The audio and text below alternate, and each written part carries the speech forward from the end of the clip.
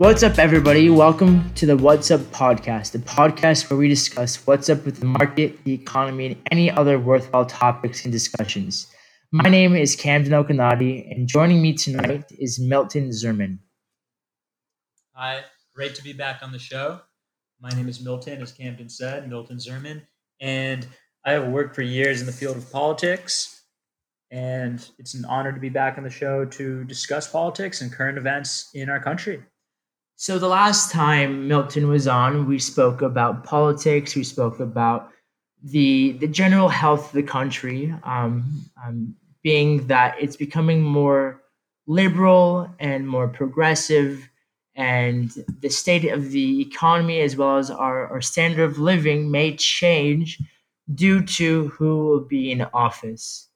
Now, with the election being very close, less than 3 weeks away, what should voters know? So, understanding politics is very difficult. It's basically an industry in itself. It's a career. It's a profession. It's its own field of study. And being that a lot of people may not know the underlying education behind politics, and it may be that people don't stay up to date with politics by reading the Wall Street Journal, the New York Times, the LA Times. What should people know? That's a great question. So I think that first and foremost, people should know that this is a very stark choice, right? The way that the media has often portrayed this election is it's between Trump, who is a right wing ideologue, and Biden, who is a moderate, pragmatic centrist who wants to pull the country together and establish unity. However, I think that's a little bit too simplistic to say the least. I think that this is really an election between two very, very contrasting visions. And I think that when you look at Biden, he's not just a generic center left candidate, as we've seen before from people like John Kerry, Hillary Clinton, even Al Gore, Bill Clinton. He really has a vision that will, I think, change this country for the long run, for the long haul. I think that when you look at, for example, packing the Supreme Court, that's something that he's refused to answer on. And look, will he do it? Will he not do it? I don't know. But the fact that he hasn't answered is very dangerous, because if he were to say right now, no, I'm not going to pack the Supreme Court, and then he gets elected, he wouldn't have a mandate, and then he tried to pack it anyway, well, there would be a lot of opposition to that, because he would have a mandate. He wouldn't have a mandate to do so. If he said very clearly, I'm not going to pack the Supreme Court, he wouldn't have a mandate for packing it. But now he's refusing to answer, and that's a very clearly a way to avoid committing to either side. So if he does choose to pack the Supreme Court once he's elected, he could say, look, I didn't commit to it either way when I got elected, so I have a choice for what I'm going to do when it comes to the Supreme Court. So he could pack the Supreme Court, abolish the filibuster, which is, for those that don't know, I'm going to talk a little bit about the filibuster, because this is one of the most important, I think one of the biggest things that's at stake in this race. Basically, the filibuster is something that in the United States Senate, you have a majority party and a minority party. Right now, the majority party is the Republicans, the minority party is the Democrats. So to pass a bill, you need a majority of votes. That means 50 to 51 votes. However, the minority party can block any piece of legislation so long as there aren't 60 votes for it. So as long as the minority party has 40 votes, they could block a piece of legislation. 41 votes, they could block a piece of legislation. However, Biden wants to abolish the filibuster, which would basically allow any bill to be passed if the Democrats have a simple majority in the Senate. He also, and that's very dangerous, because all kinds of radical proposals could get through, including statehood for the District of Columbia and statehood for Puerto Rico. All these proposals together, I think it's a very dangerous mix that could drastically change the future of our country. Now, Trump has a different vision. We all know what his vision is. We've seen it in action these past 4 years. So it is, and some might approve of that vision, some might disapprove. But the point is, the choice couldn't be more different between Biden and Trump. I think this election, they're polar opposites in their vision for the future of this country. Now, to get down to the base of all of politics, I want to speak about division. why do you think there has to be divide? And why do you think the divide is so wide now? Why is it so extreme? Either you're on the far right or you're on the far left. Why is that? How did that become a reality? Another excellent question. So this is something that you have to dig into the history a little bit, because I do think that the divide we see now is not new. I think there are some aspects of it that are new, but I don't think overall the divide is entirely new. I think that you've had a great degree of polarization in this country going back at least 100 years, or at least until the New Deal, I would say. What's different today is that in the old days, there were within each party you had much more of a contrast in ideology. So in the Democratic Party in the past, I would say prior to the 90s and earlier, you would have conservative Democrats and liberal Democrats. And in the Republican Party, you would have conservative Republicans and liberal Republicans. So there still was a split in this country. There still was a split between the right wing and left wing. However, it didn't align with the parties, right?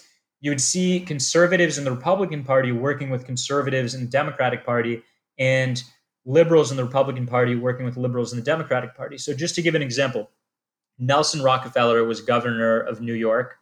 He was also vice president in the end of Nixon's term. He was a liberal Republican.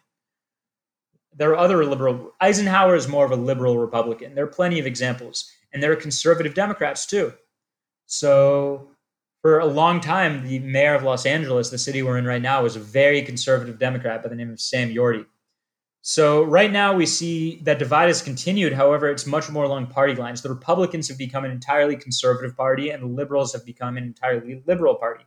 And this is pretty new. This is something that really is only solidified entirely in the past few decades. So because of that, we see this divide totally among party lines, and I think that's amplified the division in a way, or at least in a way that a lot of people have noticed it more than they did before.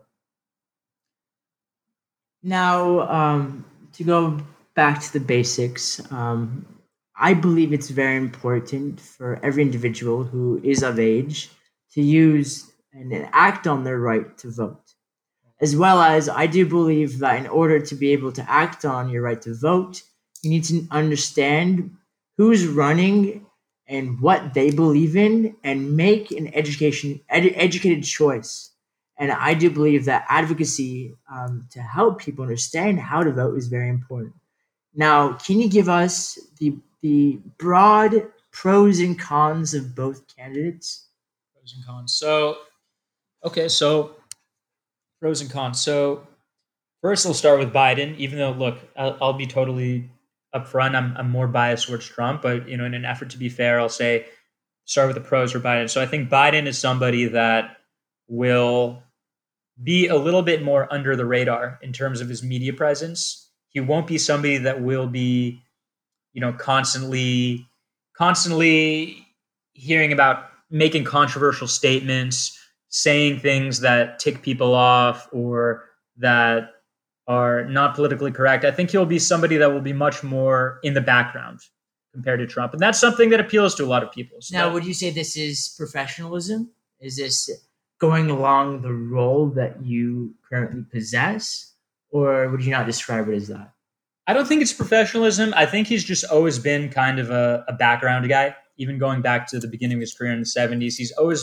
He's never been a key player or at least I would say he's never been a major player in the Democratic Party. He's never been a big player in politics. He's always been somebody that kind of just goes along with his party, somebody that just is there for the ride, kind of, right? Now, on the other hand, would you say that the aggressiveness and the assertiveness that Trump has, more business minded, more go getter, more I want to do this and it's my way or the highway, is a better fit for that position of being the president of the United States? I think in certain cases, yes. I would say, for example, foreign policy, we need somebody who's relentless. We need somebody who is tough and who's willing to hold our opponents' feet to the fire, including our allies at times, because our allies haven't always been perfect allies. And we need somebody who will hold them accountable. And especially when it comes to negotiations just foreign policy in general. I think you really need to be a tough guy, and I think that that's somewhere where I think I would see Biden lacking. Now, I want to still continue the pros and cons of both As do I. candidates, but I have another question. I think a big part of understanding who each candidate is how the foreign populations perceive them. How do the people, the citizens of Israel, perceive both candidates? The people of Russia, people of China, Brazil, all these other foreign countries. How do they perceive the candidates? Because I think that's a big problem too, where if there's not a good light on the candidates, we may see weakness within the United States, and we don't want that. We want to still remain as a world power, and we also want to not seem like a fool or a joke towards for foreign citizens. So, how do you think foreign citizens view Trump, and how do you think foreign citizens would view Biden?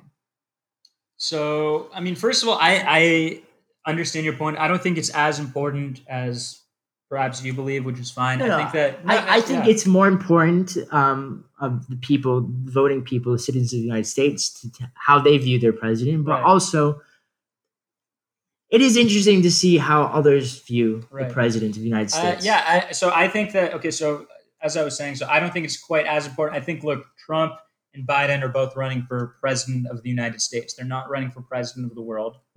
With that said, Well, it I is a understand your world. point. It is a world role because we do lead the world again, and this is an argument that you have presented many times in military.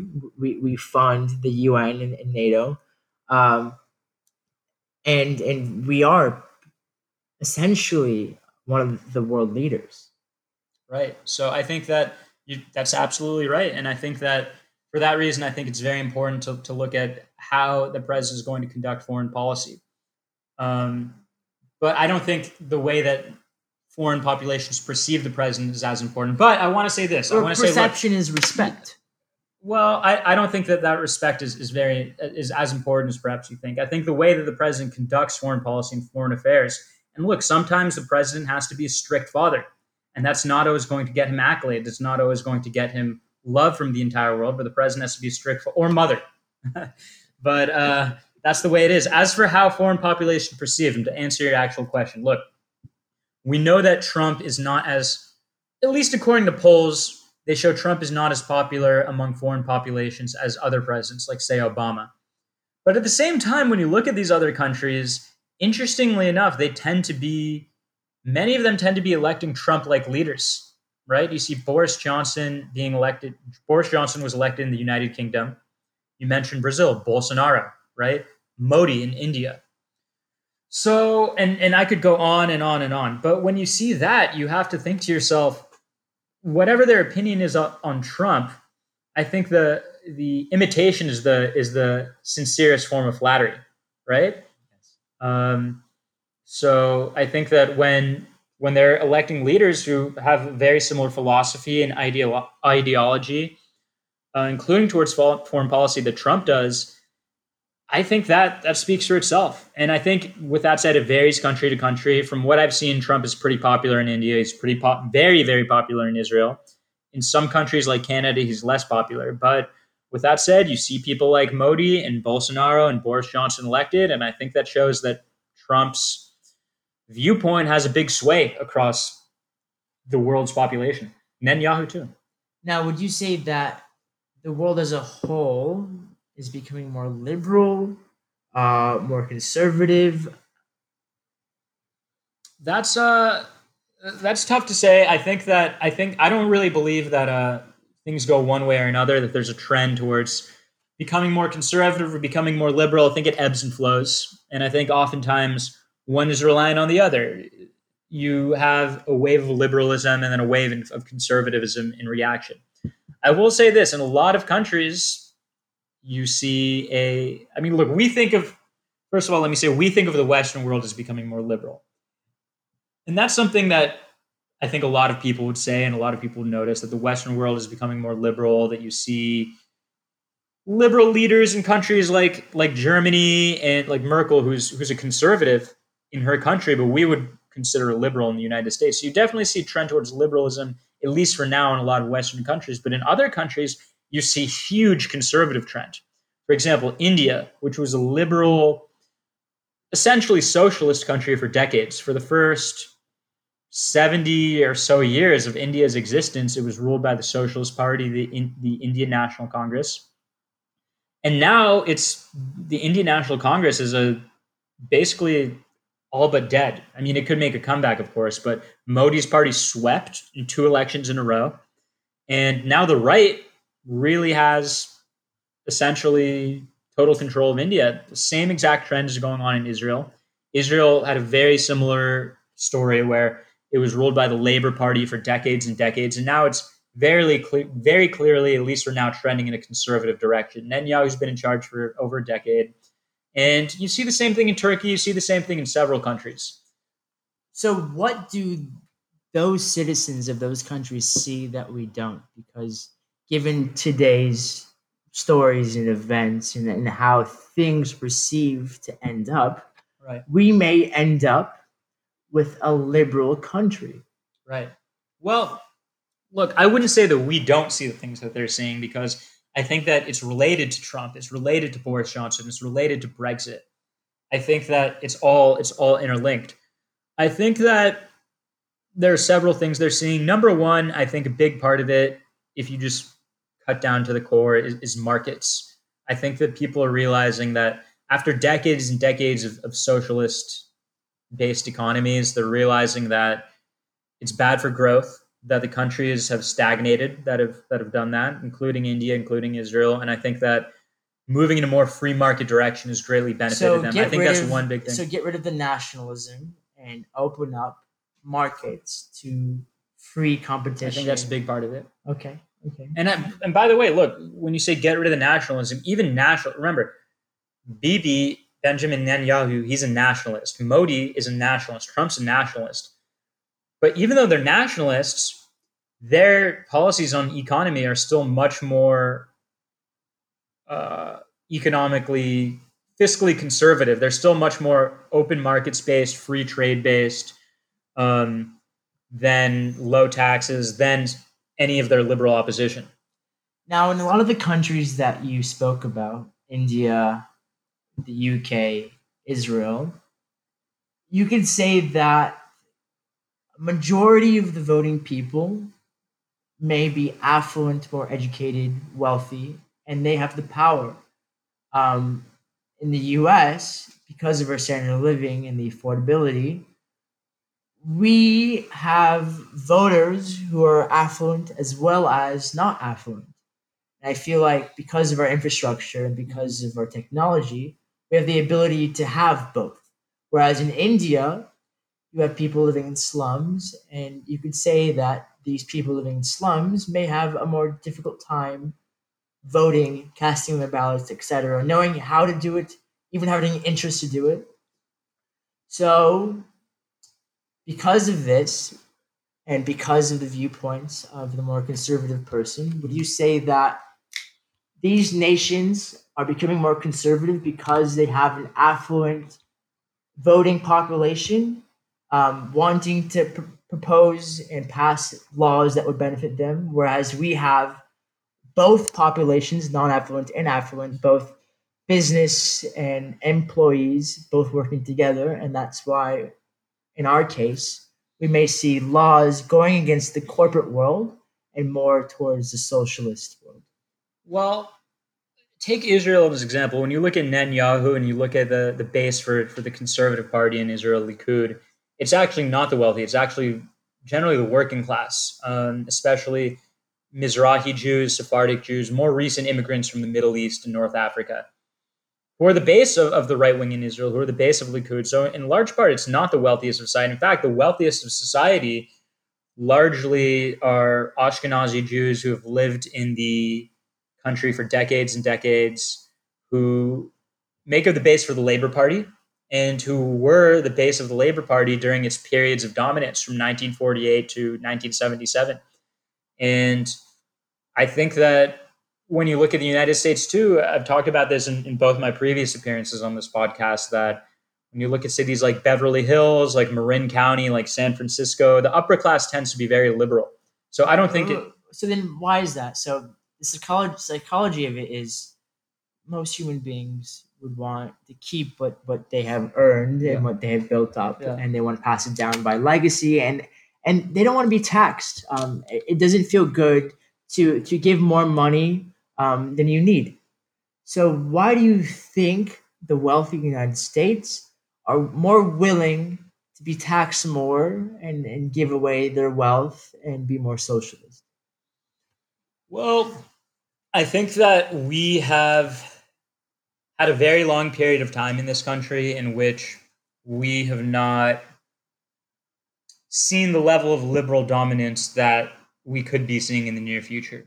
In other words, we had Bush as president for 2 terms. We've had Trump for the past 4 years. And during Obama's term, for all but the first 2 years of his term, parts of Congress were controlled by Republicans, right? The Republicans won back the House in 2010, 2 years after Obama was elected, and they won the Senate in 2014. So we haven't had really large scale liberal dominance for a while, I would say.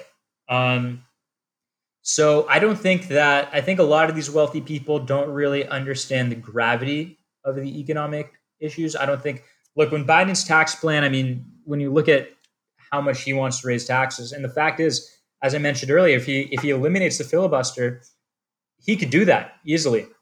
If somebody like Bernie gets elected, and I'm saying somebody like Bernie, so Ocasio-Cortez, somebody of that mold elected in the future, that's something that we've never seen before, or at least since the 1960s when we had LBJ or somebody like FDR.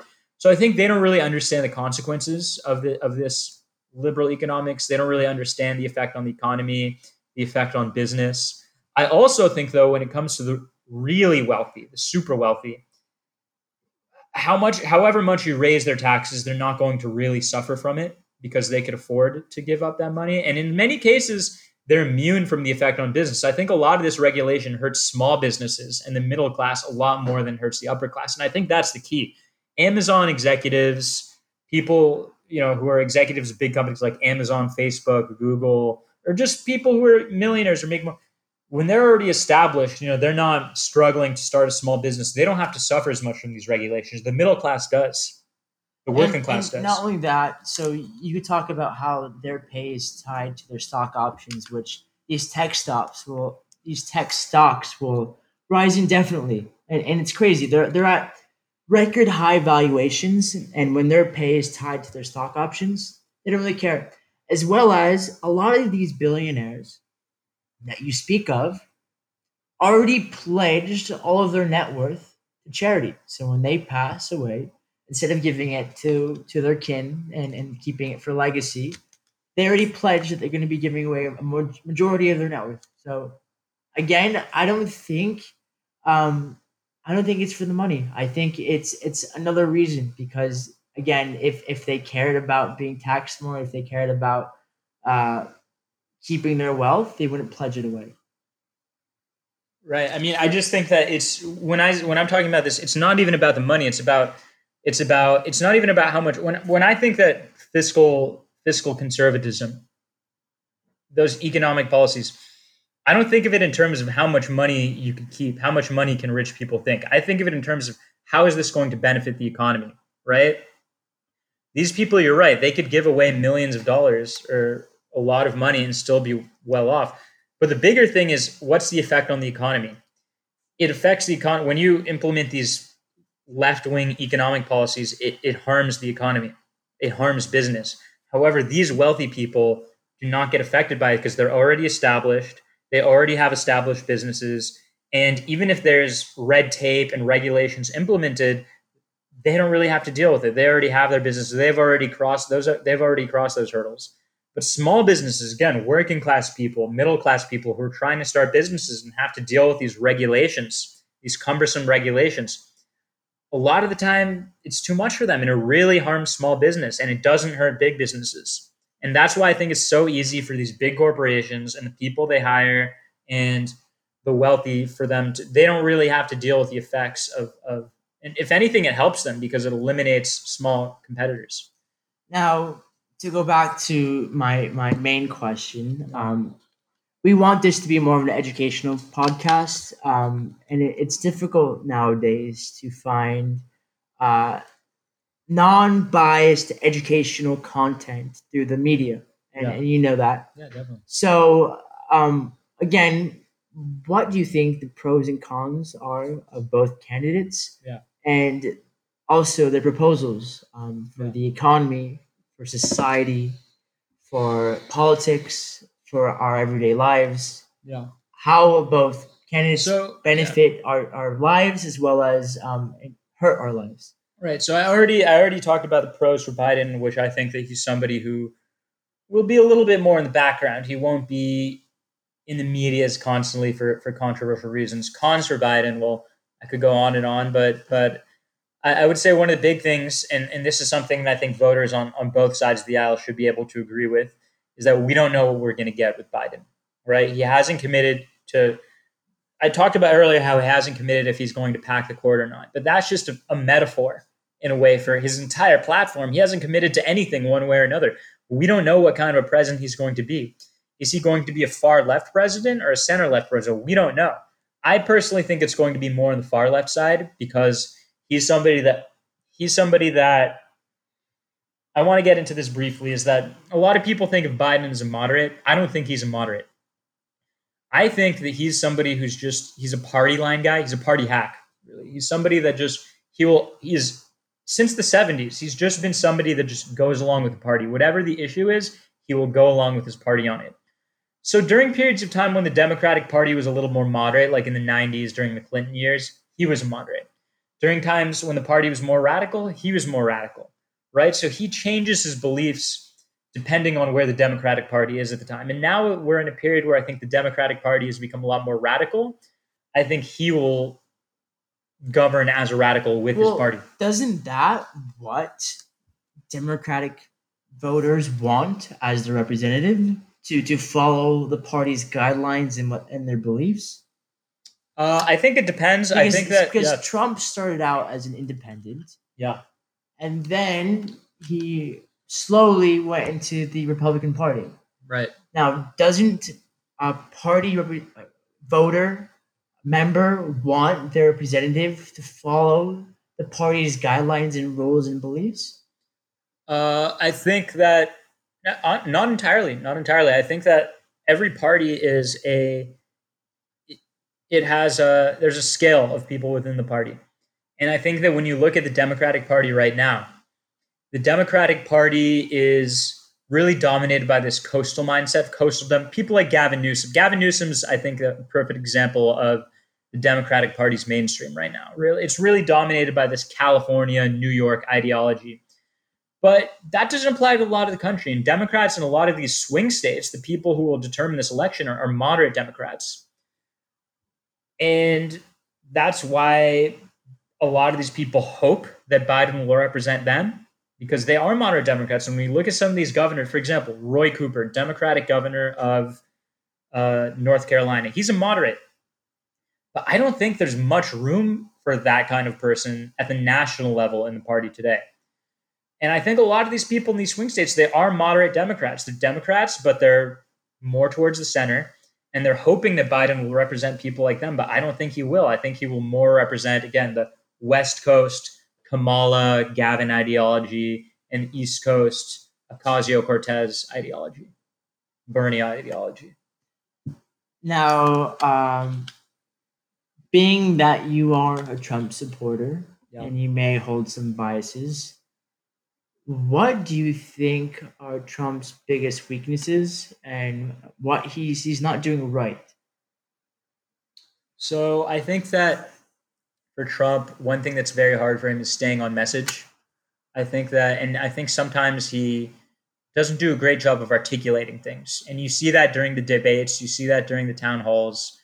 I think that there are a lot of issues that if he's not, and I think he is a very charismatic person, a very entertaining person. He is a showman. When it comes to really articulating the issues, he's not the great communicator that Reagan was. And I'll watch a debate or I'll watch an interview and I hear him say something and I agree with what he's saying, but I just think to myself, he could have explained that 20 times better. And if he would have explained that the way a Reagan could, or the way a Mike Pence could, I think he would win a lot more people over. And I think that's one of his greatest flaws, Now, if not his greatest flaw. now we haven't really spoke about the debate because the last time we spoke, the debate never happened. It didn't happen yet. So, what are your thoughts on the presidential debate between Joe Biden and Donald Trump? How do you think that the public perceived it? How do you think it went well and went wrong? So a lot of people, I think that the media narrative right now is that it was a huge loss for Trump and that he was totally out of line and he interrupted. I don't really agree with that narrative. I don't think he did. It was a stellar performance from him, but I think that he had a lot of great moments. For example, when he held Biden's feet to the fire on the Hunter Biden situation, which hopefully we get into after this. The media is not asking him about it. The media is not holding him accountable on that. And Trump said, "Look, your son got 3.5 million from the mayor of Moscow." He said, "Your son was working for this company with he has no experience in the field, and he's working for this company, Burisma." He's holding Biden to account on that. And I thought that was a great moment because the media is not holding him accountable. Well, why is that important? Why does that represent Joe Biden's reputation and who he is as a being? Why does it matter? Say that I judge you on what your brother or what your father does. Does that represent you as an individual? Well, what that shows is that he's using his position to enrich his family members. He's using the position to enrich his son. There's no other reason why his son would get a position like that for a company like Burisma. He was getting paid, I think, in the millions per year. I don't know the exact amount, so don't quote me on that. But he was being paid a huge amount of money for what he did, and he had very little experience. And there's no other reason that he would have received that position aside from the fact that his father was vice president, which essentially means that his son was selling his father's influence. And I think that is, I mean, that's the definition of corruption. And look, now we're seeing doesn't a lot of people do that. The Jenners with the Kardashians, the Saudi prince with the Saudi king, everyone. If their parents are influential and affluent, they become influential and affluent, and they can leverage that fame and that power. Yeah, well, I wouldn't vote for the Jenners or for the Saudi royal family for president. I can tell you that. But look, now we're seeing in this email that it's pretty clear that Biden actually met with a representative from Burisma, from this company in Washington, D.C. And it's not a good look. And I want answers. And I know a lot of Americans want answers on this. And this is a legitimate concern for a lot of people. And also, and this is a big thing, Biden could be compromised in terms of, there could be dirt on him, or there could be information on him, or perhaps his son or his family from foreign actors, from Ukraine, from China. He could be compromised and exploited and blackmailed. But again, and this has been written about and spoken about many times with Trump's real estate dealings and with his company before he was elected president. He owed a lot of debt to a lot of people, especially Credit Suisse and Deutsche Bank. And you could also say that because of how much leverage he was holding and because how much his debt equity ratio is just absurd, a lot of people could exploit him due to him being in debt to them. So it could work both ways. Perhaps. I mean, there are a lot of politicians who are in debt. There are some politicians who are running for president. I forgot who exactly. I know Scott Walker was one of them, but there are some politicians in 2016 running for president who held prominent positions, who had negative net worths, who owed money. Owing money is a totally normal thing. But it's not only that. You owe money, interest, whatever. You have a maturity period. You could get leeway with when you pay back your money. But say that you owe me $1 million and you're having a hard time paying it back, and you're running for maybe the mayor of Bedford, the street I live on, or the city council of Bedford, and you owe me money, and you're having a hard time, and the maturity date or the due date's coming up, and you want to extend it. I'll say, okay, I'll extend it for you, but you need to vote on. I get a private parking space in front of my apartment, and you'll have to agree with me because you owe me money. So again, of course, a lot of people are in debt to a lot of people, banks. They owe mortgage. They owe a lot of debt. That's how the economy runs, off of Right. debt. But again, it is a form to overpower an individual. Okay. Well, that could apply to a lot of things, but what you're all talking about now is it's hypotheticals, right? You're saying Hypotheticals. hypothetically this could happen with Trump. Hypothetically, I want to see proof that this is happening or proof that this will happen because I haven't seen anything. And Trump, look, there's a huge difference. Trump was a businessman before he became president, and he was buying property and he was paying mortgages. Biden was the vice president of this country, the second most powerful position of this country. And while he was vice president, he was essentially his family was essentially selling his influence and setting up meetings with him and foreign actors while he was vice president, right? And that's not hypothetical. We have essentially proof. We saw these emails that show that he was meeting with these people. We have proof. So this isn't a hypothetical. This is something set in stone. This is something we see, and it's very concerning. And I want to see some answers. Now, And now, Trump tried to hold him accountable. I want to get back to the debate first. Tried to hold him accountable. There are some other good moments where Trump asked him about packing the Supreme Court. He should answer that. Biden said a few weeks ago, he said the American people don't deserve an answer. Well, why not? Why don't we deserve frankness? Why don't we deserve honesty? Why don't we deserve to know? This is one of the biggest issues. The Supreme Court, that's an entire branch of government. And we should have an answer on that. And the moderator, who is incredibly biased, Chris Wallace, registered Democrat, as far as I know, asked him, will you pack the Supreme Court? And Biden refused to answer, and he didn't hold him accountable. So Trump tried to hold him accountable. When Trump said, which law enforcement groups endorse you? And Biden didn't have the answer. I thought there were some great moments and some things that really, I think put Biden in a negative light over the course of the debate. Now, that's not to say Trump, again, it wasn't a stellar performance from him. It wasn't exceptional. He had some weak moments, but Biden also had some weak moments in that debate. Mhm. Now, a lot of people watched the debate. It was highly viewed, and most likely around the world, and it was very entertaining, very comical, very entertaining. And I think a lot of people would describe the debate as that, Yeah. entertaining, Yeah. instead of informative, instead of educational, instead of professional. Let's call it entertaining. Given how the debate presented itself, do you think that that gives a bad light to our political scene in the U.S. as a whole? I think that I think that perhaps, but I think that it's a, Does it matter? I think it's, look, I think it's a symptom of much bigger problems, right? This debate in itself is not such a big deal. It was a 1 hour event that came and went, but I think it's a symptom of much bigger political division.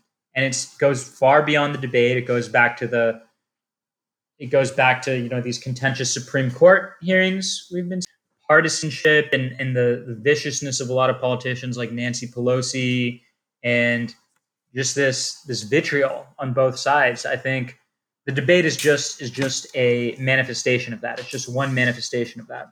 Now, going back to the debate itself, now did that look bad? I think to me, what looks bad is when we have a candidate for president who very well may get elected, who I think will get elected, who's not answering basic questions and who can't articulate responses to core issues and core platforms like will he pack the Supreme Court or not. That to me looks bad, and I think that looks bad to a lot of people in this Now, country. I think the biggest observation that most likely everyone has made between both candidates is Trump is sharper, he speaks better, he's Right. more on top of it mentally, and Biden is not. He's slower. It takes him more time to develop his thoughts and his words.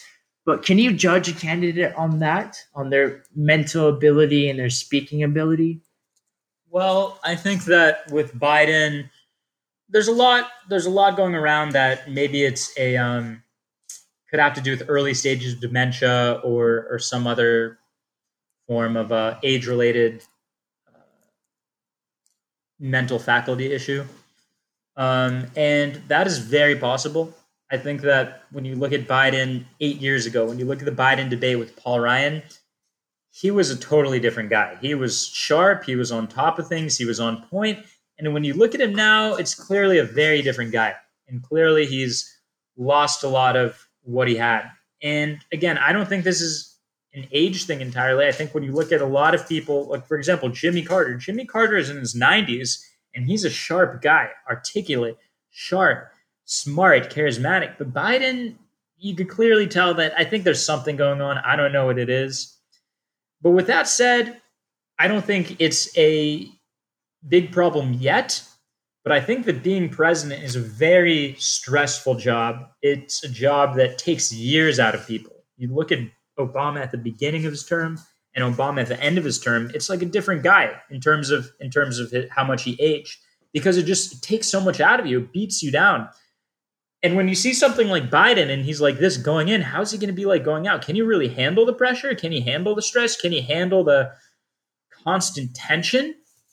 Staying up late, negotiations with foreign adversaries like China, Russia, Turkey. It's I don't know if he can handle it, to be honest. And that is something that I think people have a right to be concerned about. Now, a lot of people have been saying that this is the most important election of our lifetime. I think we've spoke about this on our previous podcasts. But again, I want to reiterate this.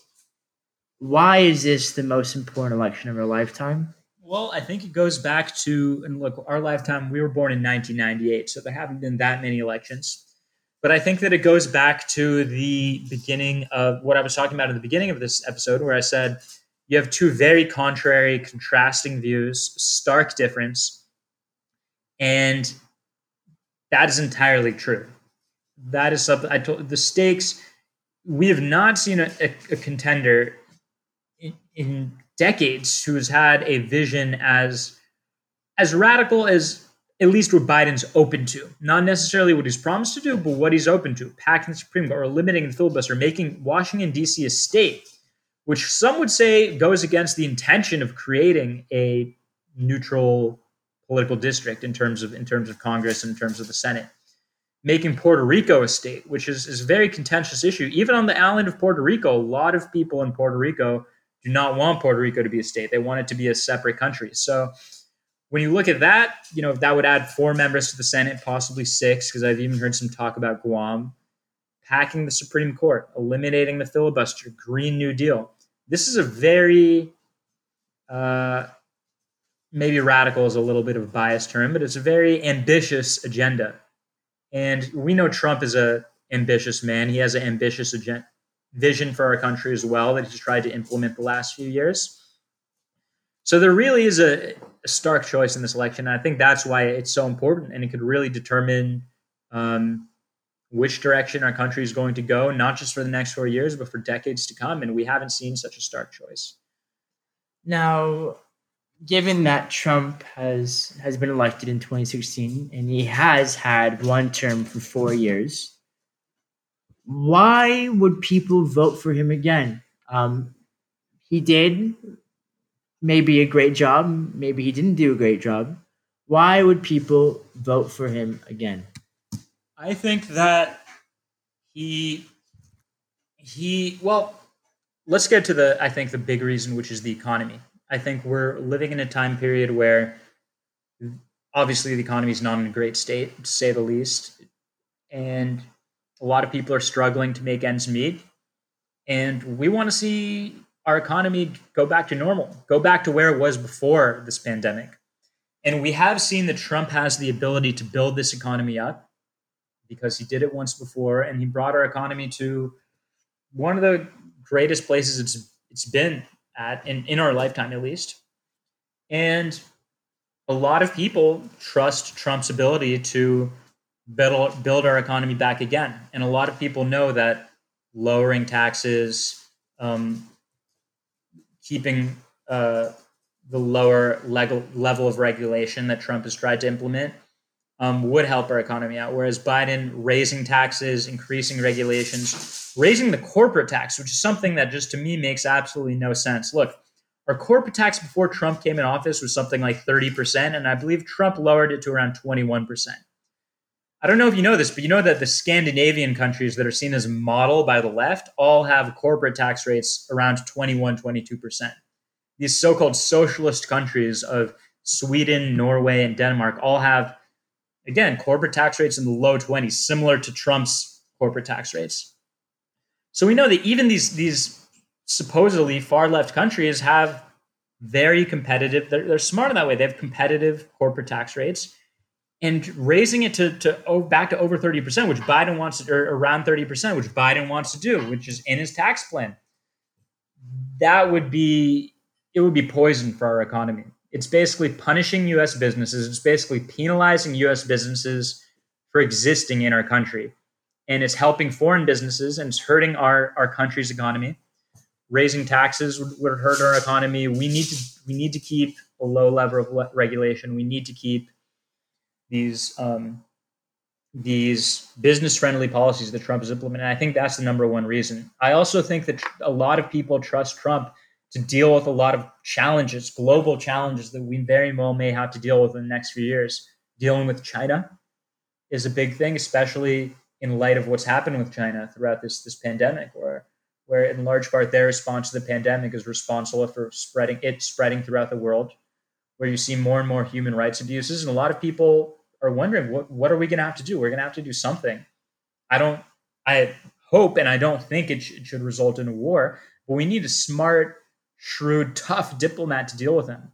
And I think a lot of people trust Trump to deal with a lot of these issues, not just China, but foreign policy, the peace deals with Israel. He has a global vision, and he's done a good job implementing it. And I think, and I know a lot of voters think, that a few more years in the White House would do incredible things for the state of the world and for U.S. foreign policy and for the economy. And there are other reasons as well, but I think those are some of the biggest reasons, I would say. Now, we will get to the topic of the Supreme Court, but I have two questions for you. First is, say that Biden is elected, and he raises the corporate tax rate to not an unbelievable high level, but definitely an unsustainable level.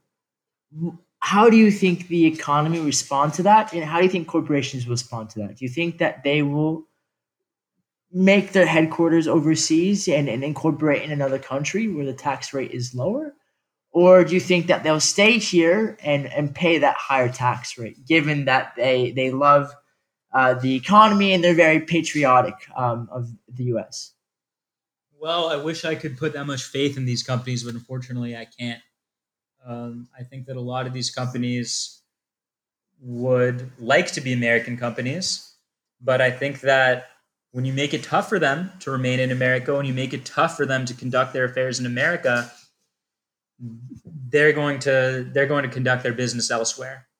And our corporate tax rates, which Biden, again, his plan is to raise our corporate tax rates to around 30%, which is what it was before the Trump years. And when Trump lowered our corporate tax rates, businesses did start moving back. It did help our economy. And I think that if you raise it back, you're going to start seeing businesses leave again. And I think it will be bad, because I think that then businesses will lose faith in America's economy. Trump lowered them. If they were high before, Trump lowered them. If they're raised again, I think a lot of these businesses will lose faith in America's economy. And they'll say, look, even if a Republican comes back into office and lowers them again, there's just so much uncertainty, and it could go back up anytime. And a lot of these businesses will lose faith in America's economy and start moving to businesses with more business friendly, moving to countries with more business friendly environments. Now, on to the topic of the Supreme Court. This has been in the media for the last week and a half, 2 weeks. What are your thoughts on that? So, first of all, let's talk a little bit about Justice Ginsburg's legacy, because she passed away recently. She's somebody that I think in recent decades, she's been, a lot of people would say, the leader of the liberal wing of the Supreme Court. The liberal wing of the Supreme Court, just prior to her death, consisted of her, as well as Justices Sotomayor, Justice Kagan, and Justice Breyer. So she was kind of considered by a lot of people to be the unofficial leader of that branch. She had been around the longest, I believe, out of all of them. And she had very firm, very strong beliefs and influenced the more recent arrivals to the court, like Sotomayor and Kagan, who were both appointed by Obama.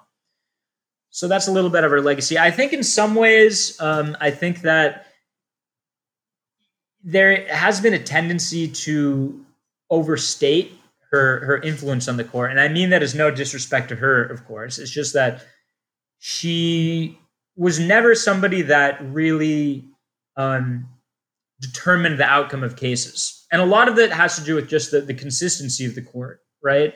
That there was always, for the most part, 4 liberals, 4 on the more conservative side, and 1 swing vote. So Kennedy was a big player, Anthony Kennedy, before he retired. More recently, it's been Chief Justice Roberts. And before that, it was, I believe, Justice Sandra Day O'Connor, who was appointed by Reagan.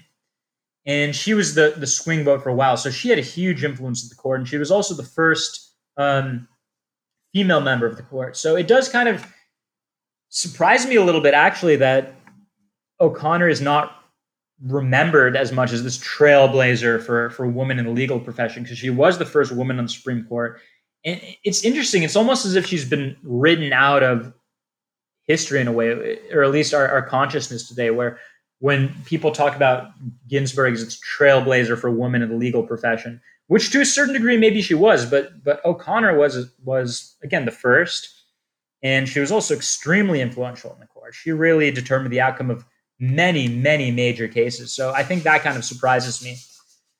But that's a side note, I guess. I think on the topic of what's going on now with Amy Coney Barrett's nomination to the court, I think there is a tendency among liberals to, or among the left, to over-exaggerate what the stakes are when it comes to Barrett's appointment to the Supreme Court. I think that when it comes to the judges, I think there are liberal judges, and then of course there are more conservative judges. But I wouldn't really say there are really any really conservative judges in the way that are liberal judges. I think conservative judges have a clear philosophy, which is we're strict constitutionalists.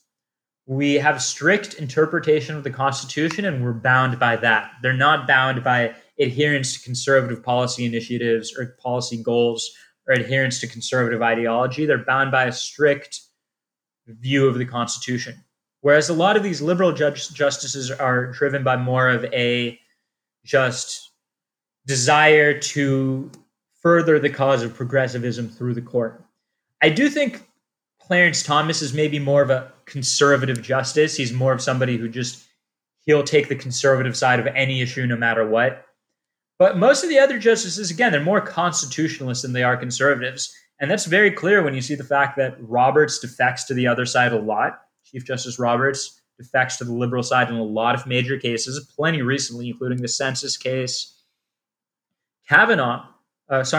Gorsuch defected to the other side a couple times too in major cases involving Native American land use, and one involving transgender and just LGBT rights in general when it comes to hiring practices. So a lot of these so-called conservative justices do flip to the other side very frequently, including on major cases. So I think that just goes to show that these supposedly conservative justices are they're not ideologues in the same way that I think the left characterizes them as. And I expect the same of Justice Barrett.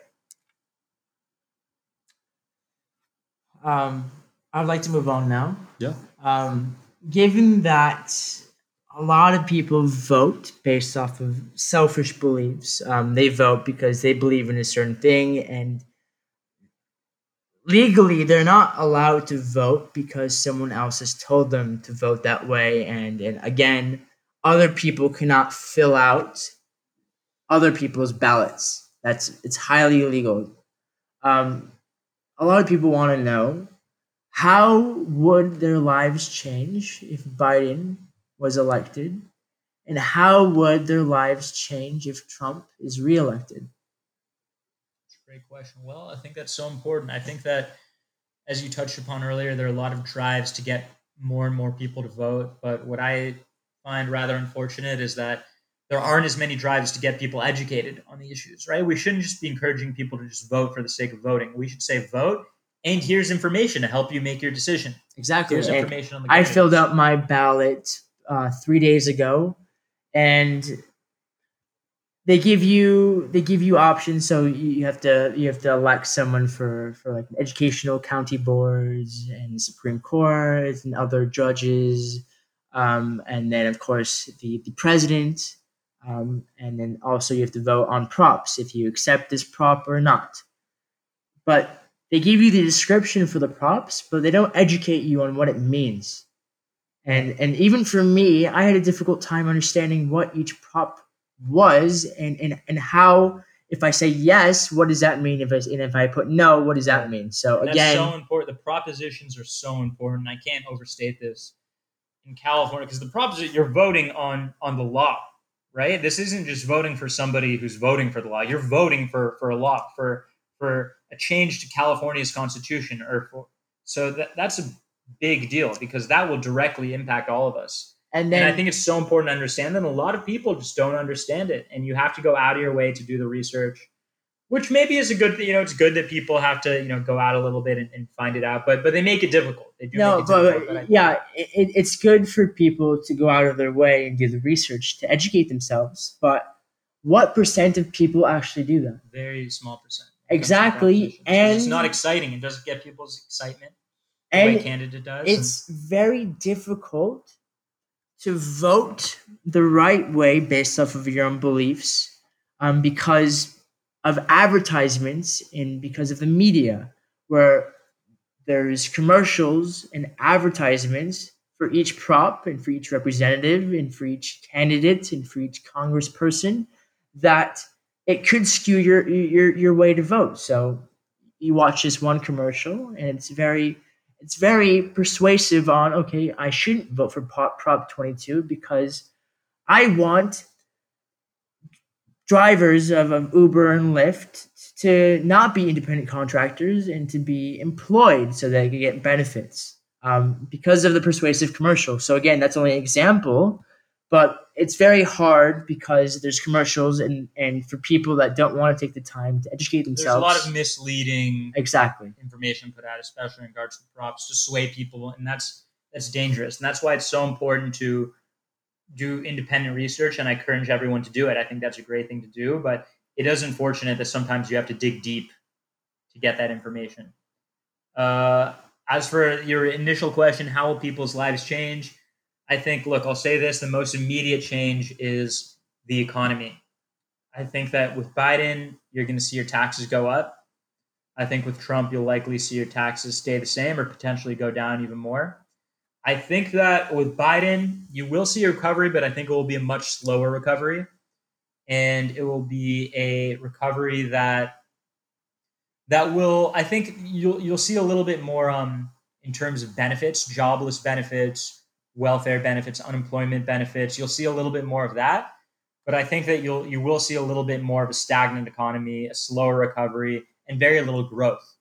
Whereas with Trump, I think you'll see a little bit less of these kinds of benefits, less unemployment benefits, or at least a lower amount of money, but you will see a quicker recovery, a quicker return to the level we were at before, and more growth over the next few years. I also think you'll see under Trump, America is more of a world power, whereas I think Biden's policies are more, you'll see more, you'll see under Trump a more dominant role for America on the world stage, whereas under Biden you'll see more of a backseat role, more of a role. Will be at the table with the European Union, at the table with Canada and New Zealand and Australia and Japan, but less of a dominant role on the world stage. And I think that's something that you'll see continue. But as for how it will affect you, how it will affect personal lives, I think what I said earlier about the economy is the key. Now, that's in the long term. That's in the wide horizon. And once they're elected, that could happen. Now, I want to know, on election night, when the public knows who won the election, either Biden or Trump, what will happen the next day? What will happen that night? What will the futures markets, the stock market futures, indicate? Is it going to be a good thing? Is it going to be a bad thing? Will there be a stock crash? Will there be wide violence? Will there be a civil war? I think that's very tough to say. I think that when it comes to the stock market, what happens on the night is not necessarily representative of what will be to come. When Trump was elected, and a lot of that has to do with uncertainty. When Trump was elected, the stock market immediately went down. Yes. But over the next 2 years, it went up drastically. So a lot of it just has to do with uncertainty. It has to do with, that's really what it is. But we have seen volatile times during Trump's term with in 2018 the trade war with China. That was huge. That disrupted markets a lot. It did. And then again, the end of 2019, we saw a correction due to interest rates. And again, but people perceive that as Trump influencing the Federal Reserve, even though those two departments are not linked in any way. They have to act independently. Right. But at its lowest, the stock market under Trump has never been lower than the highest that the market was under President Obama, aside from maybe at the abyss of the coronavirus crisis. Maybe for a little bit it went below where the stock market was when Obama was president. Yes, but that's due to other things. That's right. But I think that even now the stock market is far above what it was at the height of Obama's presidency, and even in the midst of the trade war and all this volatility, it was always significantly higher than it was. But people could factor that for a different reason. It could be because the Federal Reserve has pumped in so much liquidity that there's a ton of money going around, and that's what is influencing the optimism for the stock market. There could be a lot of things. I think it mostly has to do with lower corporate tax rates. And then again, because deregulation. Yes, that's true. But again, because Wall Street and Silicon Valley support Biden. I think you're going to see in the short term, I think if Biden is elected, which I think will be the case, I just want to make that clear. I think if Biden is elected, immediately you're going to see a boost in the stock market, mostly because of that, because of Wall Street and Silicon Valley support for Biden. So I think in the short term, you will see a small boost in the stock market if Biden is elected, but I don't think that will last. I think you're going to see stagnation and possibly even decline over the long term. But in the short term, I think that you will see a little bit of a kick, a little bit of a boost. As for violence, look, if Trump's elected, we know there's going to be violence. There was last time. I mean, it's unfortunately it's the new norm. It's our norm nowadays. Whenever there's something that the radical left doesn't like, there's bound to be some level of violence. And we've seen plenty of violence over the past few months. We're going to see more. And I think, yes, if Trump is elected, you're going to see a lot of violence. If Biden is elected, I don't think you're going to see violence. I think you're going to see a lot of celebrating in the street, fireworks, hugging, in our cities. And, that's where media is located. So kissing, you know the drill. I think this was a very informative conversation, and I really appreciate you joining and having this conversation with me. Is there anything else you'd like to add?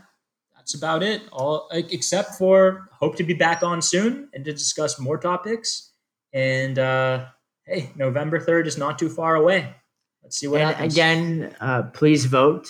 Please vote if you can and you have the ability to. Please inform yourself on the issues, on the candidates, including the local candidates, and especially on the propositions in California, because there are a lot of very important ones in California this election. I agree.